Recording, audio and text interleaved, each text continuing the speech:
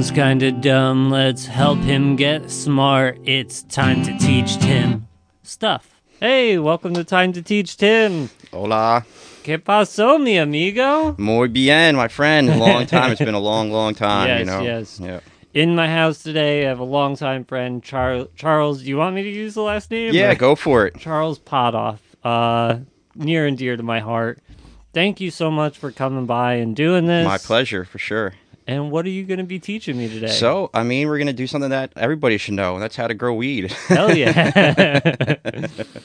You are well-versed, to say the least. Yeah, through trials and tribulations. But Yeah, yes, I've yeah. been doing it for about 8 years now. Damn. So it's getting up there. Yeah, I guess Yep. it has been. Yep. Holy fuck. Doing it out in the great state of California. That I am. Yep. Out there in the wilderness, living with the bears, deers, and a bunch of bugs. Yeah. And to be clear, you do it outdoors, no indoor. Yeah, so that's partly true. So I do mostly outdoor. However, I do what we call light deprivation, which is a greenhouse, for All right. lack of better words. But light deprivation comes in for we manipulate the light. So when you have a greenhouse, you have the ability to change the photo period of the plant. So that's like a halfway between outdoor and indoor. All right. It's like a hybrid grow. Yeah, exactly. All right. Yeah. Now, like, what's the benefit in doing the light deprivation? You can harvest within 3 months, so shit. what you do is you just have your greenhouse, and I do it in a bed. During for the rule of thumb is that you want to have, during vegetative state, you want to have an X amount of light. We usually do 16 hours of light, 8 hours of darkness. And that's during the veg, they grow. So we do that for 2 months, and then we change it. We flip it around. We give them about 12 to 12. We do 12 hours of dark, 12 hours of light. And the way they do that is by just literally covering the entire greenhouse with a black tarp, so there's no light can get into there. Yeah. So that way we grow the plant for 2 months, and then at the third month, we grow veg for about a month. And then after that month, we turn the lights off on them for the majority of the time, or at least half the time, and within 2 months we can harvest, and it comes out good.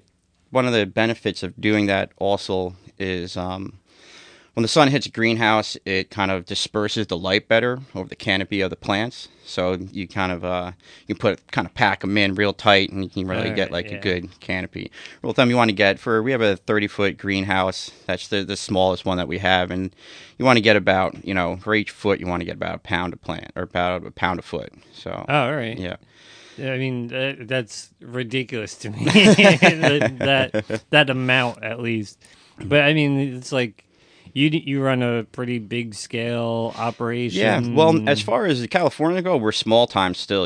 We do about 300 plants in total. For our outdoor and our depths. But we try to get between 300 pounds, and that's, again, out there, that's small scale. We're talking. That's insane. It's That's really small. insane. It's kind of like depressing, because out in the wilderness there, you can walking around in this beautiful nature, and then you just see these giant greenhouses as far as the eye can see. Yeah. But, So where is like start of the season? What Okay. are you getting into? So it all depends where you personally want to start. So when I was first out there, I would do our own clones. So that started all the way in January. I would get, our own genetics from, trusted and reliable sources. And that's really key, is to find the right genetics. And California has, some pretty good genetics out there already for decades now. So you usually get your clones or your seed, and you grow your moms. You grow your how many plants you want. I usually did about 10 to 20, and then from those 10 or 20 plants, after about 3 months of growing them indoors, this is actually inside because it's during the winter.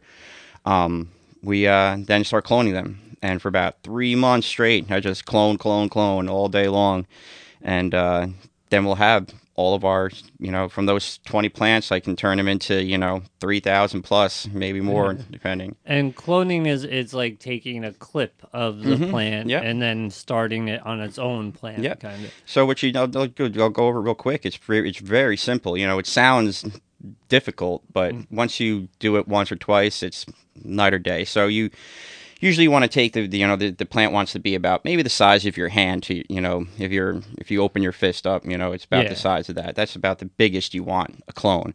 So you cut at at like a 20-degree angle. Cut that. Scrape the Cambrian layer, which is just the skin. You just want to barely scrape the skin off, All right. and then you dip it in a rooting hormone. And then once you do that, you just stick it in a grow cube, and you can usually we do trays of 50.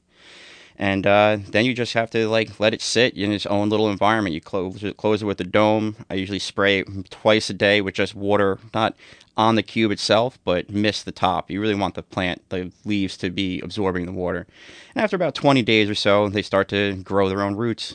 And yeah, Man, nature is fucking amazing. yeah. And in our latter years, I've been starting to buy clones. So like I skipped the entire winter cloning process, and now I just buy clones from somebody else because Yeah. it really saves you a lot of work. However, it's expensive, to do it that way. Yeah. To buy clones, it's very expensive. So if you have the time and the ability, I really recommend people to clone their own stuff. Yeah. Well, that's what. So, like, would you then, like, in January when you're starting the mother, that's like starting a fresh plant, like that's Yep. from seed. Yep. Well, you can either do seed or buy clones, just like starting clones, like one tray of clones. But you're taking 50 clones, or I did 20, and I turned those 20 clones into 3,000 or whatever it may be, Right. whatever the number may be. Yeah. So the seeds is a little bit trickier because seeds tend to take a little bit longer before they show their sex. So if you're trying, the one good thing about cloning, if you clone a female plant, you're going to get a female clone. It's 100% Yeah, guaranteed. yeah. Seeds, it's not guaranteed. So you have to. When I did seeds a few times, and you have to, if you want one female plant, you put in 3 seeds and hope one of them turns out to be a female. Right. So that's a whole nother realm. Yeah.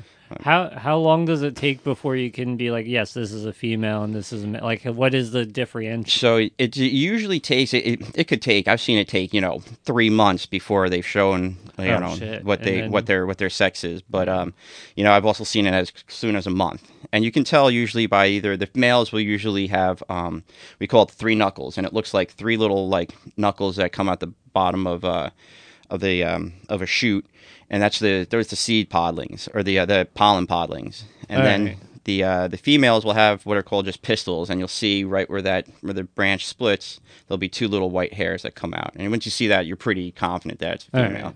Yeah. Right. So then you got all your clones. Where do you start then to move towards the outdoors? Like, is Okay. it from there, or is it still Well, more? So we usually keep them in. We set one of the greenhouses up, and we put them in there. And I try to keep them out there. It all depends with Mother Nature. When you're growing outdoors, even in a greenhouse, you're going to have the ability to have it somewhat climate control. But if that weather drops below 32 degrees, you're gonna you have to run the risk of stunting your plants. So April is usually like the earliest I like to do it. I know in the greenhouse, and then they spend a good 2 months there. And during May is when I start working on the soil. And you really want to prepare your soil a good month or Yeah. 2 before you put your plants in it. Let it cook before it gets instead of just dropping them right in the dirt. Yeah, we were talking about this a little bit last Yeah. night, and this was like blowing my mind. How far the science of soil Yes. has kind of come, Yeah. because like we were talking about fertilizers, and you're like, yeah, I mean, if you have to use them, I was like, what? Yeah, totally. Yeah, there's been a lot of, now that we has become so acceptable. And, a lot of smarty pants have been able to apply their methods have been used for a long time about soil health. But it hasn't been until this year that I realized that even our conventional food farmers aren't really hip to soil health. It's just pump it full of petroleum, salt-rich chemicals, and Yeah. till your ground. The season's done, just turn it up, dig it up, and then just do it again. And that's kind of a problem. It creates an environmental problem. We Yeah. have a lot of runoff. The soil turns to dirt, not so much not soil. Because like you mean like all the nutrients and Yeah. the good stuff, and it gets that. Especially like we learned this a while ago, and I'm shocked that we still do this as a country. but like you grow corn in the same place year and year, Yeah. year after year. The corn, say it needs zinc. Yeah. Well, eventually it's going to deplete that soil of all the zinc. Yeah. Yeah. And if you're not taking care of that soil and adding back into it, Yeah. And the nitrogen, the nitrogen is a big thing, and we use 10 times the amount of nitrogen it used to take to grow food 20 years ago. And the reason that is, we're just loading this soil up with nitrogen, and eventually it locks itself out. The plants are not able to absorb all the necessary nutrients it needs. And you were telling me about the mycelium. Yes, mycelium. This was blowing my mind. If you want to go, you had a great analogy of how it's like the gut of the soil. Yeah. So mycelium is amazing, and again, when I first started out there, I didn't even know really, besides what the mushrooms that are popping out of dead wood and stuff, what they are. And but under our feet, in the soil, there's a mycelial network, and this works as kind of like it helps break everything down in the soil, but it also provides like a communication network between the plants of different species. As far as trees go, if you have a pine tree and an oak tree, and at one time during the year, the oak tree no longer needs, for lack of, we'll just say, it doesn't need as much, magnesium, but the pine tree needs that. It can produce, or it can give some of the magnesium that the pine tree has, or the oak tree has, and give it to the pine by the mycelial network. It can pass it through this. And it's a communication network, which is a real trip, because it's underneath our feet, and it's literally everywhere. You go in your backyard, and where there's stuff growing, you dig underneath it. There's mycelium. Most likely, there's mycelium there with it. And you were saying too that like modern farming kind of depletes that soil of the mycelium. Yes. So like when you were saying that you were learning how to use and how to feed the mycelium and how to get it into your soil, that you're having like an extra 3 feet on all these plants. Yeah, it's the difference is so noticeable, and you're really feeding what's called the micro organisms that are in your soil, and these microorganisms, there's millions of them, and when we pick up a handful of dirt, there's more microorganisms in that handful than there are people in South Amboy for sure, and probably in the United States. Yeah. But so like with the microorganisms, you really need to you understand that when you use these heavy salt-based chemicals, the microorganisms can't survive in that environment, and they don't necessarily die, but they leave. They're living organisms, and they go find where it is nutrient rich for what they need. So when you have your nutrients, or your like for example your nitrogen in your water, the water that you feed your plants, you're kind of hurting your microorganisms. They're not going to be able to absorb any of that. So what you really want to do is give your soil what it needs, what the microorganisms need. They absorb the nutrients, excrete it, which is like sweat or poop, whichever you want to call it. They put it into the soil, and the mycelium then takes the nutrients from that, and they provide it to the plants. The plant roots themselves take it, and that's when you have like a real rich, soil that the plants can survive from. Yeah, you were telling me it's kind of like your gut biome. Yep. Where it's like it's not really our stomach that digests everything, but it's the bacteria in the stomach. So then we can absorb. It's kind of cool to think of how, like, soil in my mind is just there. Like it's just a thing, but it's this entire network. It is. I mean, it's kind of blows my mind that plants can communicate with each other through something that's not even them. Like, totally. And when you look at a forest of trees, you always think it's like, no, they're trees. There's not much going on, but underneath the ground, there's this huge highway of communication going on, and any time of the day. Yeah, this is a wild socialist network of fungus. Totally. Yep.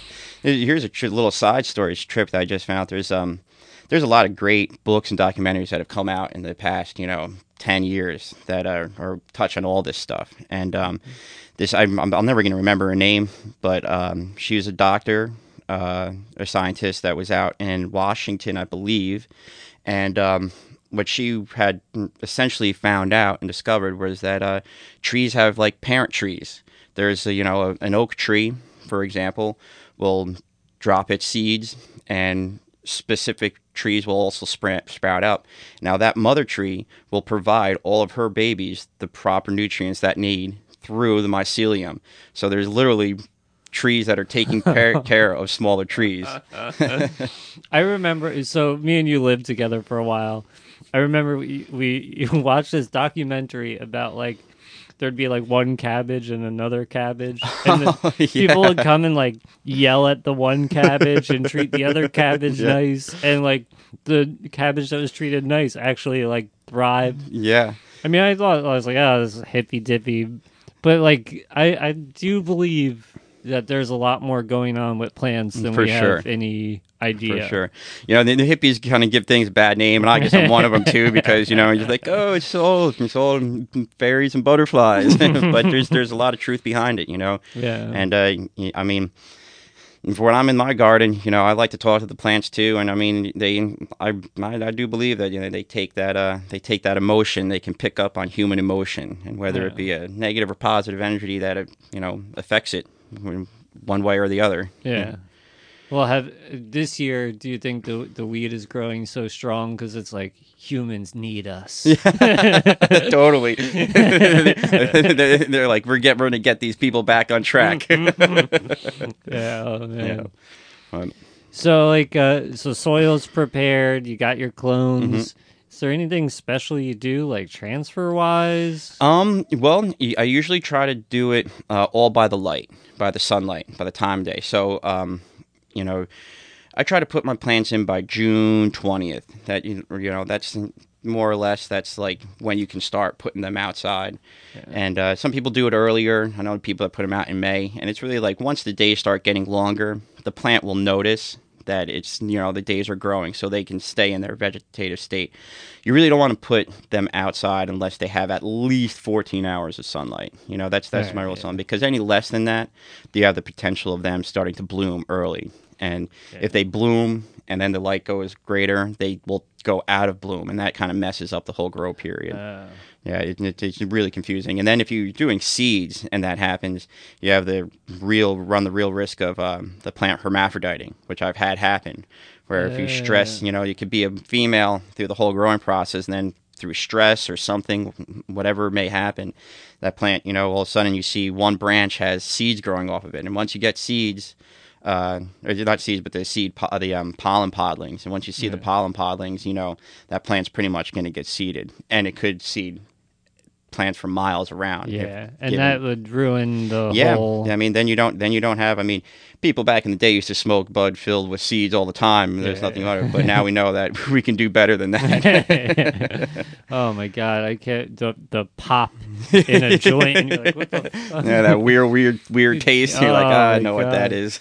It's funny, like, so I stopped smoking for a while, and then like, weed had evolved into vapes and this and that, but like what really shocked me is even like a low percentage weed, how destroyed it would get me. Like it's almost like THC content wasn't even an issue. It was like it's just better. I don't know. Yeah, no, totally. And I mean, that, like I was saying before, the right genetics is really, where you need this. It's key to start off with good genetics, and they're really good genetics now, And the studies that are coming out and the research that's being done with not just THC or CBD, but this wide array of cannabinoids. So we don't even scratch the surface. So the better the soils get, the better, these genetics get. We're really going to find out that, it's not just THC that's helping us out. It's this, this collection of cannabinoids together. And that's another thing too, like with the evolution of CBD, and I really hope hemp makes a big comeback, because there's just a million benefits to just hemp. It like blows my mind that we don't use it a lot more. Yeah, totally. Especially now with legalization coming around. And And I mean, it's such a diverse hemp itself. Like the fibers of a hemp plant are just such a, you can use that for damn near anything. Yeah. Clothing, paper, the whole nine, you know. Yeah, prevention of landslides. Yeah, yep. Throw a couple of plants in these cliffed areas. The root network of a marijuana plant is so diverse. Or so Large. yeah. For lack of better words. Yep, Yeah. yep. And it holds the soil together. That's the big thing, you know, to prevent, erosion. You know, you can have a living root in your soil at all times is a great thing. And a lot of people now are doing what's called cover cropping. So, you know, when you're done with the season, you don't just like, we usually take the one root ball, the big solid where the stalk comes out of the ground. Just take that out, but you just leave the rest, and then put some sort of clover or anything on, just to get some sort of root staying in there, and that holds all those micronutrients in there. They stick around, they hang out for the entire winter. The mycelia is probably healthier exactly. than And you know, I used to, when I was out there first, I used to, at the end of the year, I'd go in there and I would till every hole or every pot that I would have, you know, a plant in. And unfortunately, I didn't find out until later that that's, you know, not really necessarily a good thing, because you're ripping up your mycelial network. You're just destroying it, and then it has to rework itself, and it takes time to do that. Yeah. So if you you know, you could let your soil go for 5 years and never have to rip it up once, and you're just going to have such a rich soil of micronutrients and mycelium together. So that's the way of the future, you know. No till. Well, that's what I always thought was funny. There's what are those, the truffles? Yes. So like I always use this as an example as how not smart we are, because no one has been able to grow truffles, this mushroom that everybody loves. I can't even think of what the taste is, but we can't figure out how to grow it or replicate it even in a controlled environment. Yeah. It blows my mind that people back in whatever 3000 BC were able to like figure out agriculture. Yeah, totally. And then we came along and we're slowly ruining it, but then now we're figuring it out again. Yeah, you know, I always think that, you know, when looking at it, it seems that we're just a big populated planet, you know, and we just try to make things happen as fast and quick and in the biggest scale we can, you know. Yeah. And I think we're like, well, maybe it's not the best way to go about it. Yeah, I mean, if you look at, to take the mycelia network, where it's like, oh, well, you know, over here we're lacking magnesium. Maybe we need to supply a little more. So you can't grow as tall today, but this plant is going to grow the equal.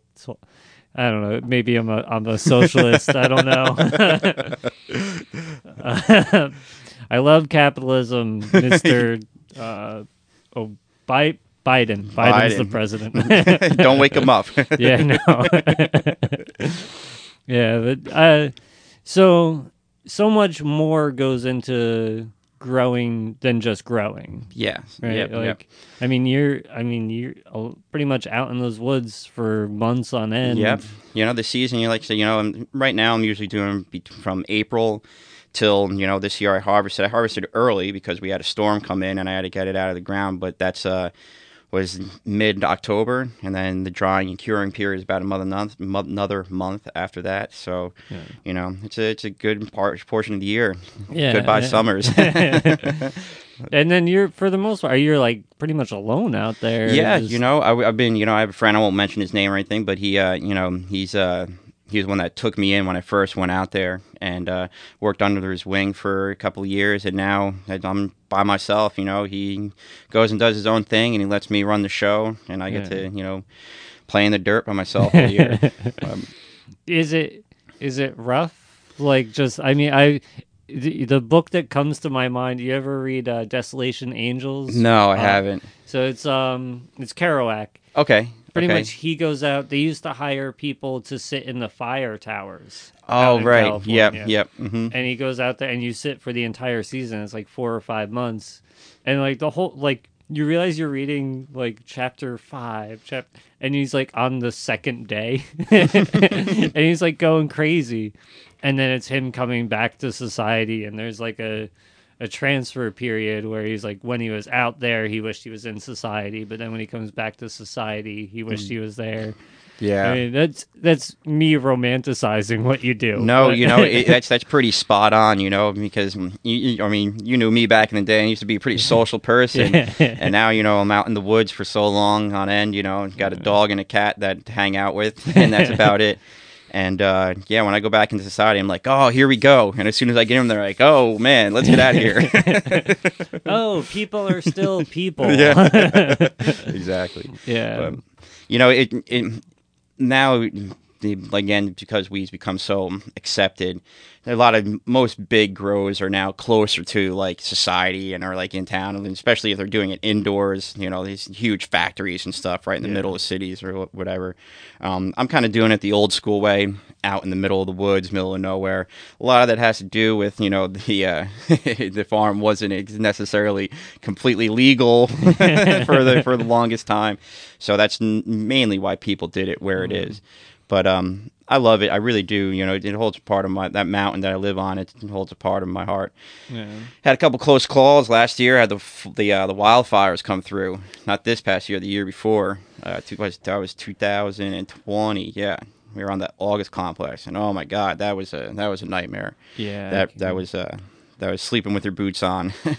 Yeah, I mean, I can only imagine. Like, it blows my mind, like how close to, because like out here, like we don't really get fires. Like it's not Yeah. like the climate where we're getting fires. We had like a brush fire in like the cattails of Lawrence Harbor once, and like South Amboy was like, we were like in the fog. Yeah, Like, yeah. I can only imagine out there just like seeing like smoke roll across a hill and just like, Oh my God! my Well, it was entire year. it was crazy. You know, like I stayed behind. You know, they evacuated everybody from our area, but if you don't leave, they can't really force you to. And I mean, I don't suggest anybody like avoid an evacuation during a forest fire. But if I had left, you know, the crop would have been done. You know, and it was every day waking up and shaking. It was like it's snowing out with ash, and it's just shaking the plants clear of ash. And when that fire first came through, I was outside at 11 o'clock in the morning, and it was pitch black. There was so much smoke. Wow. Yeah, it was a pretty wild Jesus. thing. Yeah. It came pretty close. So man, it came up. The fire that I was involved in was the August complex, and it was actually 3 fires that combined, and it made what they now I guess call this was never happened before in California, a gigafire, which is over 1 million acres. And 5G, damn it. totally. But man, this fire came right up to our road, and God bless the Cal Fire and the volunteer firefighters out there, because they made a line. And unfortunately, a lot of neighbors of mine and a lot of close people, they lost everything: homes, gardens, animals. It came through fast. I'll give you a quick little story about what happened. So in the Yola Mountains, which is Mendocino National Forest, there was part of this August complex was there, and it was cresting over this one mountain ridge. And once it came over this ridge, it would be into territory where people lived, and it's essentially where I am at.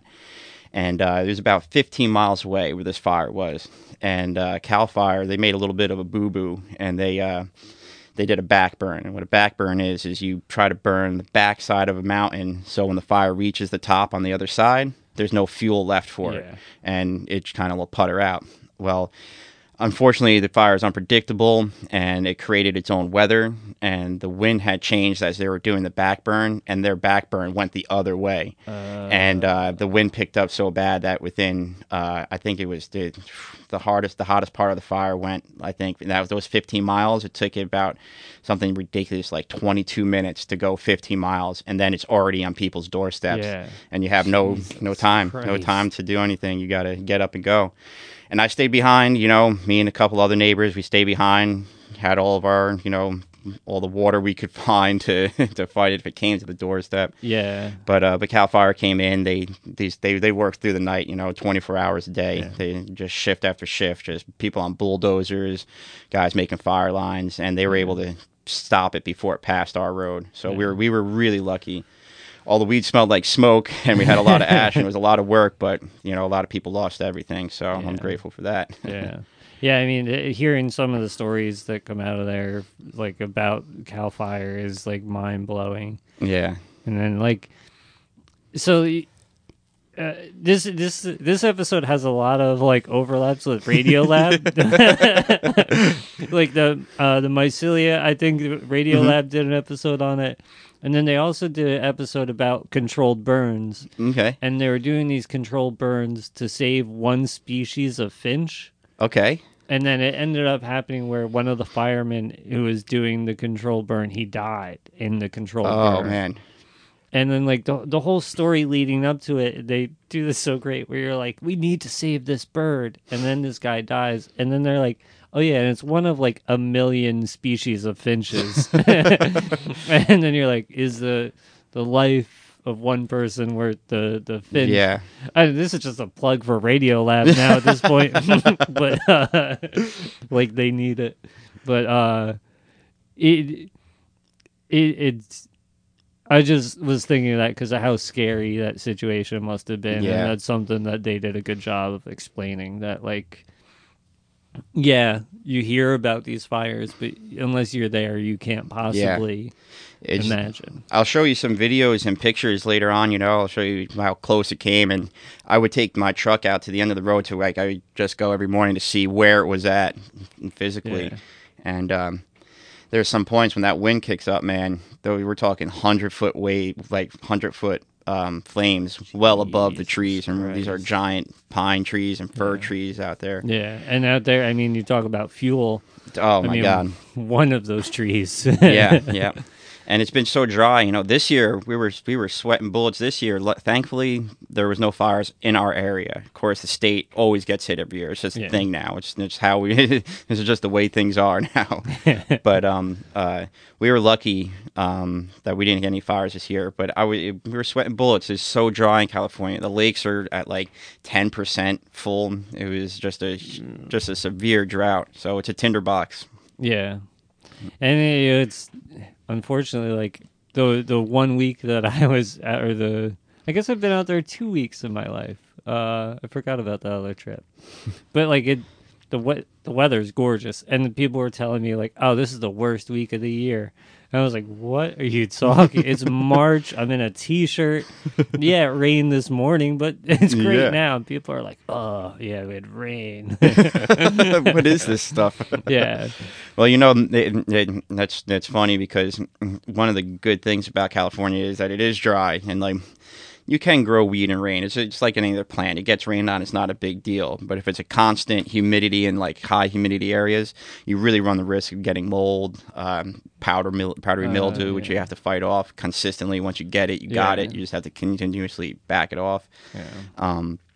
So that's the silver lining in the dark cloud is, if it's dry, as long as you have the water to provide the plant, the soil with, it's kind of like a nice thing. Now, is water quality an issue? Yes. Now, water quality is a huge issue. And we do it nice. We have a pond, and it's rain and snow fed pond. And nice. So we have all natural water. And we also have fish in there. We got catfish and goldfish. So we that's like a lot of them too. And it's good because they poop in the water, and that give a little extra kick. But as far as water, a lot of people doing personal grows indoor, a big mistake that they use is they just use water right from the tap. And water from the tap and any city water is filled with chlorine, fluoride, all these different things. Who knows what's in there? And for us, it might not affect us that much. Some people say it does. And, that's a different debate. But the plants notice it. And especially the chlorine's the big thing. You're feeding your plant constant chlorine, it's going to mess it up. It's not going to have that's literally the point of chlorine, is to prevent things from growing in it. Totally. That's what when I would work at like Frog Hollow, we'd fill the pool and it'd be this green weird color, and then we do the first round of chlorine shock, and then the next day it's clear as could be. What the hell just happened? And my skin burns too. But which actually is a great cure for poison ivy also. Oh, chlorine, you just go jump in the pool, huh? It dries your skin out. Yeah, I mean the oil might transfer to other people, but Frog Hollow is a big enough pool. I had poison ivy so bad one year on the inside of both of my calves, and I took one of those 5-gallon water jugs and I put like half a scoop of chlorine in there, filled it Oh with man. water. I mean, it was to the point where like the blisters had blisters on them. Yep. It was. I soaked it in there for about like 20 minutes to the point that I couldn't take it anymore. And I washed off my legs, and like 2 days later, nothing. It was gone. Yeah. There it is. There's the cure all for poison oak. Then Better than any Ivy Dry, hydrochloric, Yeah. whatever that is. It was fucking perfect. But I don't recommend doing it. Sorry. So we got water. Yep. We got. And I guess real plants. quick for the water, the main thing in water is you want to make sure the pH is proper. Plants like cannabis kind of prefers a little bit of an more acidic. So 7 is your base. 7 is even. And cannabis usually likes between 6.5 pH. I've had it a little bit higher than that, and it's been fine. But the reason when you want the proper pH is the plant will only absorb nutrients given the proper pH of the soil and the water. So it's really important to make sure that your pH is right. So you can give it all the nutrients you want. You can, add your micronutrients, all the nutrients they need, but the plant will never absorb it if the pH is, unbalanced. Yeah. Yeah. Huh.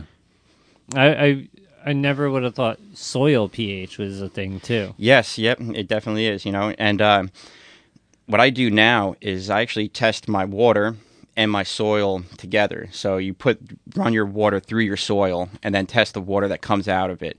It's kind of a difficult thing to do, but there's like little tricks you can, to make it easier. And that's when you really know what's going on. Yeah. So let's say we're coming end of the season, which was, you said October this year. Yep. Now what goes in from October, the plant's ready, to December, we want it on a shelf? Okay, so we do it. There's ways to do it fast and sloppy, and ways to do it clean and proper. Let's do clean and proper. Clean and proper. So we do it the old school way too. Is we have hand trimmers. So what we do is I'll still back up a little bit. So we harvest, and normally, when the plant's ready, the plant will tell you, and we can get into that a little bit later on about when the plant's ready. And I tell by the color of the trichromes. When the trichrome is nice and milky, the little crystal looking, the little crystal things that look like little mushroom clouds on the plant. And you need to get yourself, if you're going to grow cannabis, I say you definitely need to get yourself a good jeweler's magnifying glass or something like that, and really get in there and see what's going on. And the trichromes will tell you exactly what's going on. When they're clear, you look at those crystals and they're clear, it's not ready. You know that those trichromes don't have the proper amount of cannabinoids, and it's mostly chlorophyll, which is not going to get you high or have any beneficial effects. It's going to burn your throat most likely. But once they got milky, like a glass of milk, cloudy, then that it's pretty prime time to take it. Some people tend to leave it go a little bit longer, myself included, where they start to amber. The top of the trichrome will start to amber. And now what's happening there is the THC is now degrading to another cannabinoid called CBN. And CBN has its own benefits, but that's what gives you more of a heavy, weighted high. So if you let it go, you let your plants go a little bit longer, they're probably going to get a heavier high. And the more amber that your trichromes are, you're going to get is a good sign that that's going to happen. Huh. So I usually wait for them to just be milky. I usually do 40% milky, and then that's usually when I go for it. Yeah. So, all right, we're 40%. Is there a special way or do you just hack them? Yeah, you just there's ways. It depends on what your drying system is, and our drying system is just we just have big long piece of trellis netting hanging from a ceiling in a barn. And you want to it has to be dry in there, and you really want to control the humidity. So a big solid box, big wood barn is a great place to do it. One that you can vent as well, Yeah. But we just what I normally do is, you want to cut the plant off in like branches that are, rule of thumb is I try to do no bigger than the length of my arm. Branch that's no bigger than the length of my arm. And then you can hang them out and disperse it nice enough. And you want that stem, a good amount of stem on the plant while it's drying, because there's still nutrients in that stem. And even though the plant it's off the plant, the bud is going to actually absorb those nutrients, and when it dries, it's gonna have that extra time to take it out of the stem. Yeah. And and that's the stem will tell you when the plant's ready to when it's dry. You can feel the bud, and the branch is still bendy. If you can't snap it, if it's still like wet, you put that into like a tote or like a container to ready to be trimmed or whatnot, or to be cured rather. Mm-hmm. And next morning you wake up and it's like it's soaking wet. The bud's like super sticky and super moist. Yeah. So you really have to wait. The branch will tell you when it's time to cut it down. Yeah. So we have the plant drying. Then we know, like, it took us a long time because this year you really want to dry it for not too much more than 2 weeks. 2 weeks is like too much already. Right. A good time period is like 5 to 7 days, and that's pristine. The real good guys, the real good growers out there, the top-notch dudes, they have, places where they can dry and they can control like the pressure of the room, the humidity, and you kind of want to dry it fast, like put a lot of air on it in the first day, and then pull the air back and just keep the air circulating, not so much blowing onto the weed. And that's like and then you can manipulate the pressure, and once you do that, you can really dial it in to get a perfectly dried bud. Yeah. And after that, you cut it down, put it into a tote, and I let it sit for like another 5 days. And every day, I what you call burp it. I just open it up, let the old air get out, turn the weed inside, close it up, and after 5 days, it's time to be clean. And that's the next process. And that's when you hire, people. You can do it yourself, but on an operation this big, if you want to get it done in any timely fashion, you kind of need to get help. Yeah. And that's the whole trim scene that's going on out there. And there's a lot of people. That's kind of how I started. I went out there looking for trim work just to get my foot in the door. Yeah. And it was it worked for me. Now I've heard that trimming is like literally the hardest, like physical kind of, because you have to be very exact and precise. Yeah. But also, like, there's a lot to trim. Yeah. It has to be a good balance between speed and technique. Yeah. And that's why we don't really hire rookies anymore. but no, you get a good group of people, and the guys that we got working for us, they're pretty dialed in, and they know what we're looking for, and they got a good speed going. But back in the day, it used to be $200 a pound. For every pound you trim, you get $200. But because the price of weed has dropped so much that nobody can pay that anymore. So rule of thumb is about 10% of whatever you sell the pound for is 10% of that goes to the trimmer.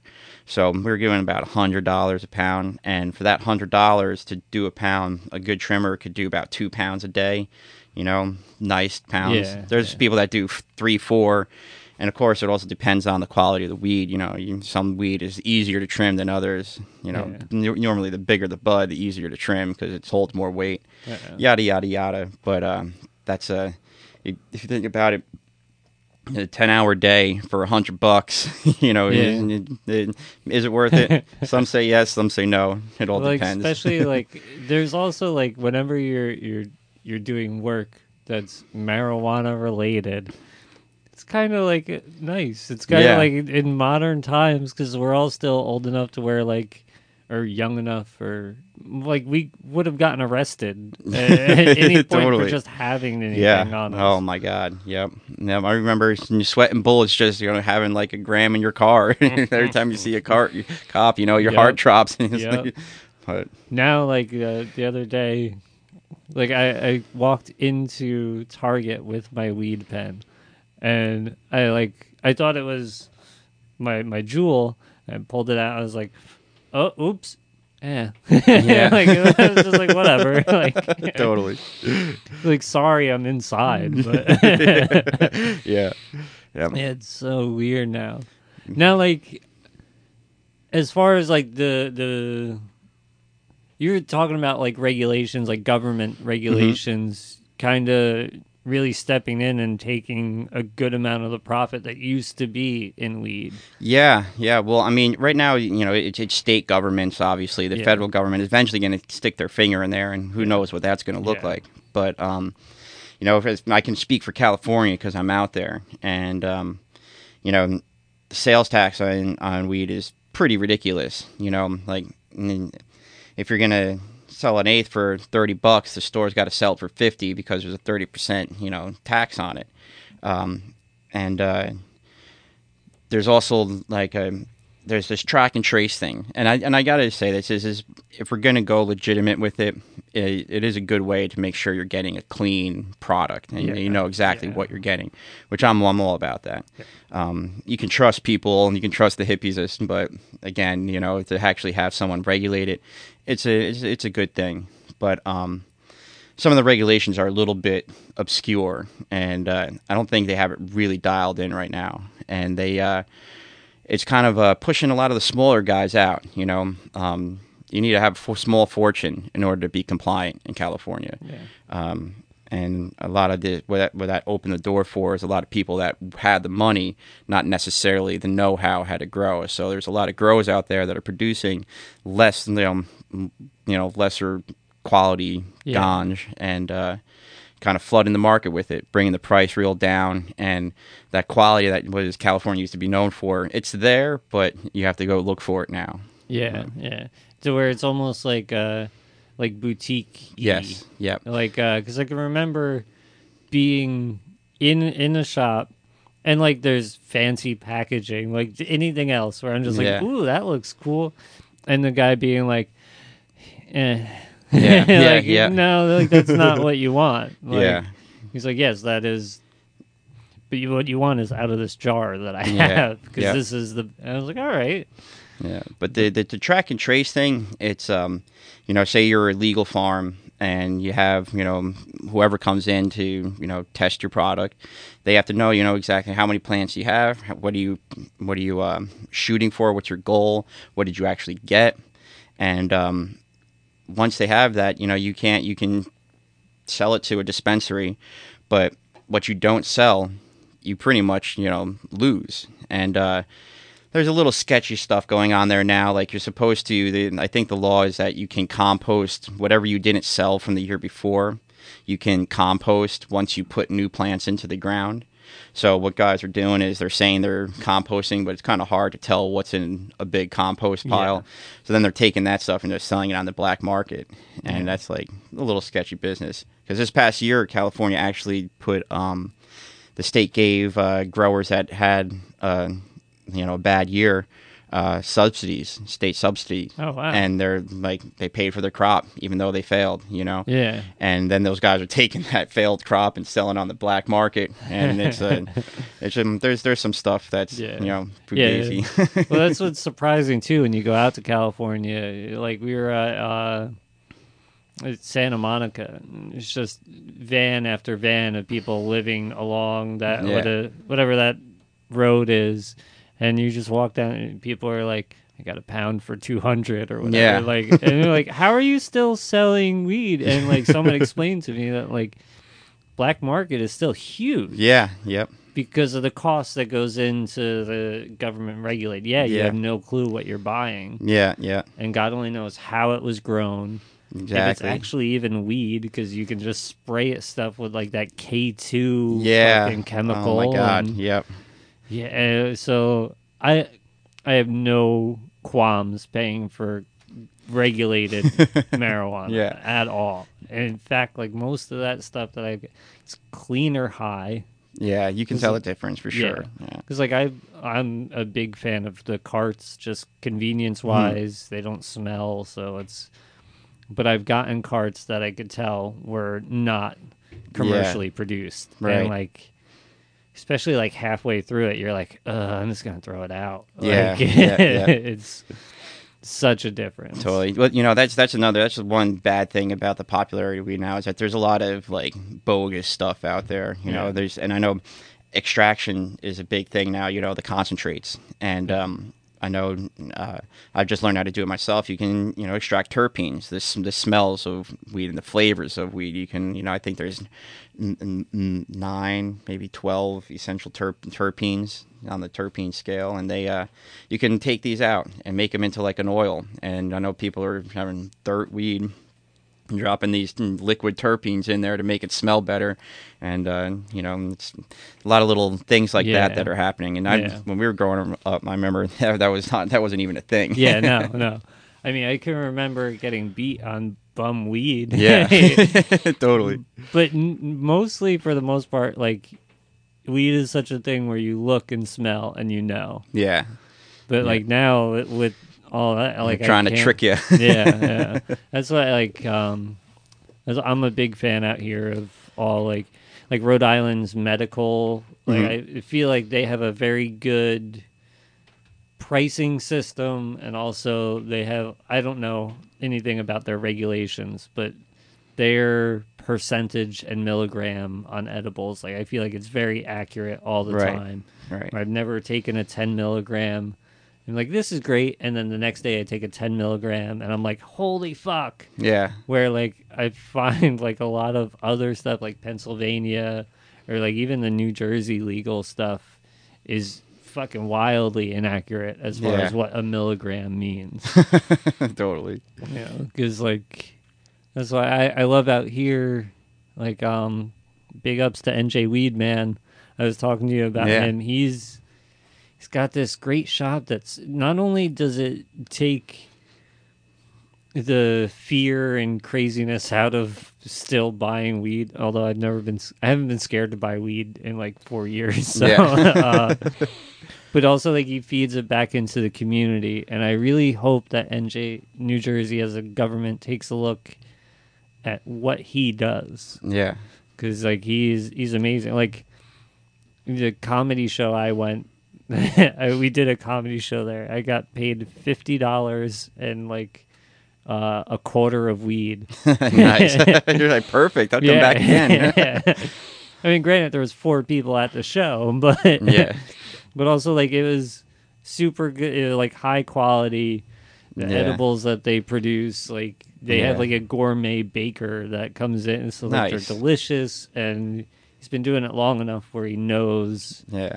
When I make it with this weed, it's going to produce this amount of high. I can equate it to 10 milligrams. Right. Right. That's awesome that there's, people are coming out of the woodworks these days that really have, like, it dialed in. Yeah. And I hope they can maintain the, the threshold on the whole market, and this is, I hate to see it go into, like, this, big, cannabis industry that's gonna leave the little guy out on the street. But it's gonna take the compassion out of it. There's always kind of been a thing with weed, like you never like buying weed from somebody who doesn't want you to have a good time. Weed is like this unique drug where, like, if you sell it, chances are it's because you love getting high. You love getting high with people. You just want them to go get high and have a good time. But like it's like unlike any other product. In that manner, for sure. Any other stimulant, for that matter, Yeah. And it's kind of one of the reasons I'm into it. Like, there's a part of me that really takes pride in doing that. It is a medicine, and people aren't using it just to, get their kicks off, which I love too. I'm all for that as well. But it's nice that people are actually utilizing it for, to benefit their life and make stay away from the pharmaceuticals. Yeah. Because, I mean, that's the thing, like, a good friend of ours, Eric, he always says that, like, when he would get high, he's got terrible back pain. When he would get high, it would change the pain. So he still felt what it was, but it wasn't pain anymore. Right. And, like, I really identified with that. And that's what, like, I know I have family members that have benefited from the medicine, like, beyond what I would comprehend. And like what I guess I was just naive and I always believed it was medicine, but a part of me was like, I'm getting high. But now, like, I have joint pain, like CBD helps me immensely. It's just I can't afford the dose that helps me because of where we are as a society still, Yeah. even though we're getting better. Yeah. Well, shoot, I didn't bring any with me, but I've been making salves and tinctures. CBD Yeah, salves and CBD tinctures. I don't know if I showed you last You were year. telling me about it. Yeah. And I got to hook you up with some, But me being a hockey player when I was younger and got all sorts of, I just got over a torn meniscus. And, man, just that little bit of salve just works, just does wonders, And I could take, Advils and stuff. And I mean, they help from time to time, but just like that. Just that salve, just like it's a crazy thing. Who would have thought that, who would say you rub your weed on your body? Yeah. That was like one of the first things my dad tried. And he was like, oh, all right, I guess I'm doing this. Totally. But I'm a big proponent of if you can use it, because opiates fucking ruining everything. Oh my God. And I don't think there's any other effective pain management other than yoga and weed. Yeah, totally. Moving and then slowing. Yeah. Well, going back to things coming out of the dirt, I know there's a lot of stuff going on with psilocybin and stuff too, with people that are trying to get off of those opiates and stuff, and other also soldiers and stuff with PTSD. Yeah. So I'm really excited that we're in this time period in our society that we're going back to the earth. We're really rediscovering the benefits that are coming out of the ground for us. Well, I think a big part of it is realizing that maybe. If we take care of Mother Nature will take care of Absolutely. us. And it's not just global warming that is talking about it. It's so much more. Because I don't think there is a omnipotent power, but I believe there are a million little powers that are all in harmony. Yeah. And I think if we can tune into that. Yeah. Just like the microbes in the soil, they all got to work together in order to make this thing grow. Yeah, and maybe the best solution is right under our feet. Yeah. There's this great documentary. I'll plug it, I guess, real quick. It's called Fantastic Fun Guy, and it's on Netflix now. It's been out for 3, 4, 5 years now, maybe. I don't know, maybe 3 years. I don't remember rightly, but great documentary. It really dives into mycelium and the importance it plays in our lives. And there's a guy, Paul Stamets, who he's pretty popular now. He was on a bunch of different podcasts, and he's been putting himself out there. He has a bunch of Rogan. Yep. He's on that guy's stuff, and he also does a lot of TED Talks. He has a lot of TED Talk things, and that guy's just a great person to listen to or just absorb information from, because he really got it dialed in. And there's just mushrooms play an integral role in our existence. Yeah. And one of the things I find interesting is it's the oldest species on the planet, and it's also the most dominant species on the planet. It's everywhere. It's it's everywhere. So including inside exactly. That's one of the things they realize is that it's not just the bacteria, that there's actual fungus in our gut, and we need to really take care of that in order to solve a lot of gut problems. Yeah. So we got to make it to a Devil's game. Yeah. Okay. Anything you want to plug or? No, I guess plug weed, smoke weed, and I think it's a really important that, if people do the research themselves and, grow for your own, do it by yourself, you can do it. And there's nothing like growing a plant, seeing it sprout and come up to become your medicine. Yeah. It's a great thing. So. All right. Well, thank you so much for coming by. Thanks, Tim. Love you, dude. Great to have you. Man. All right.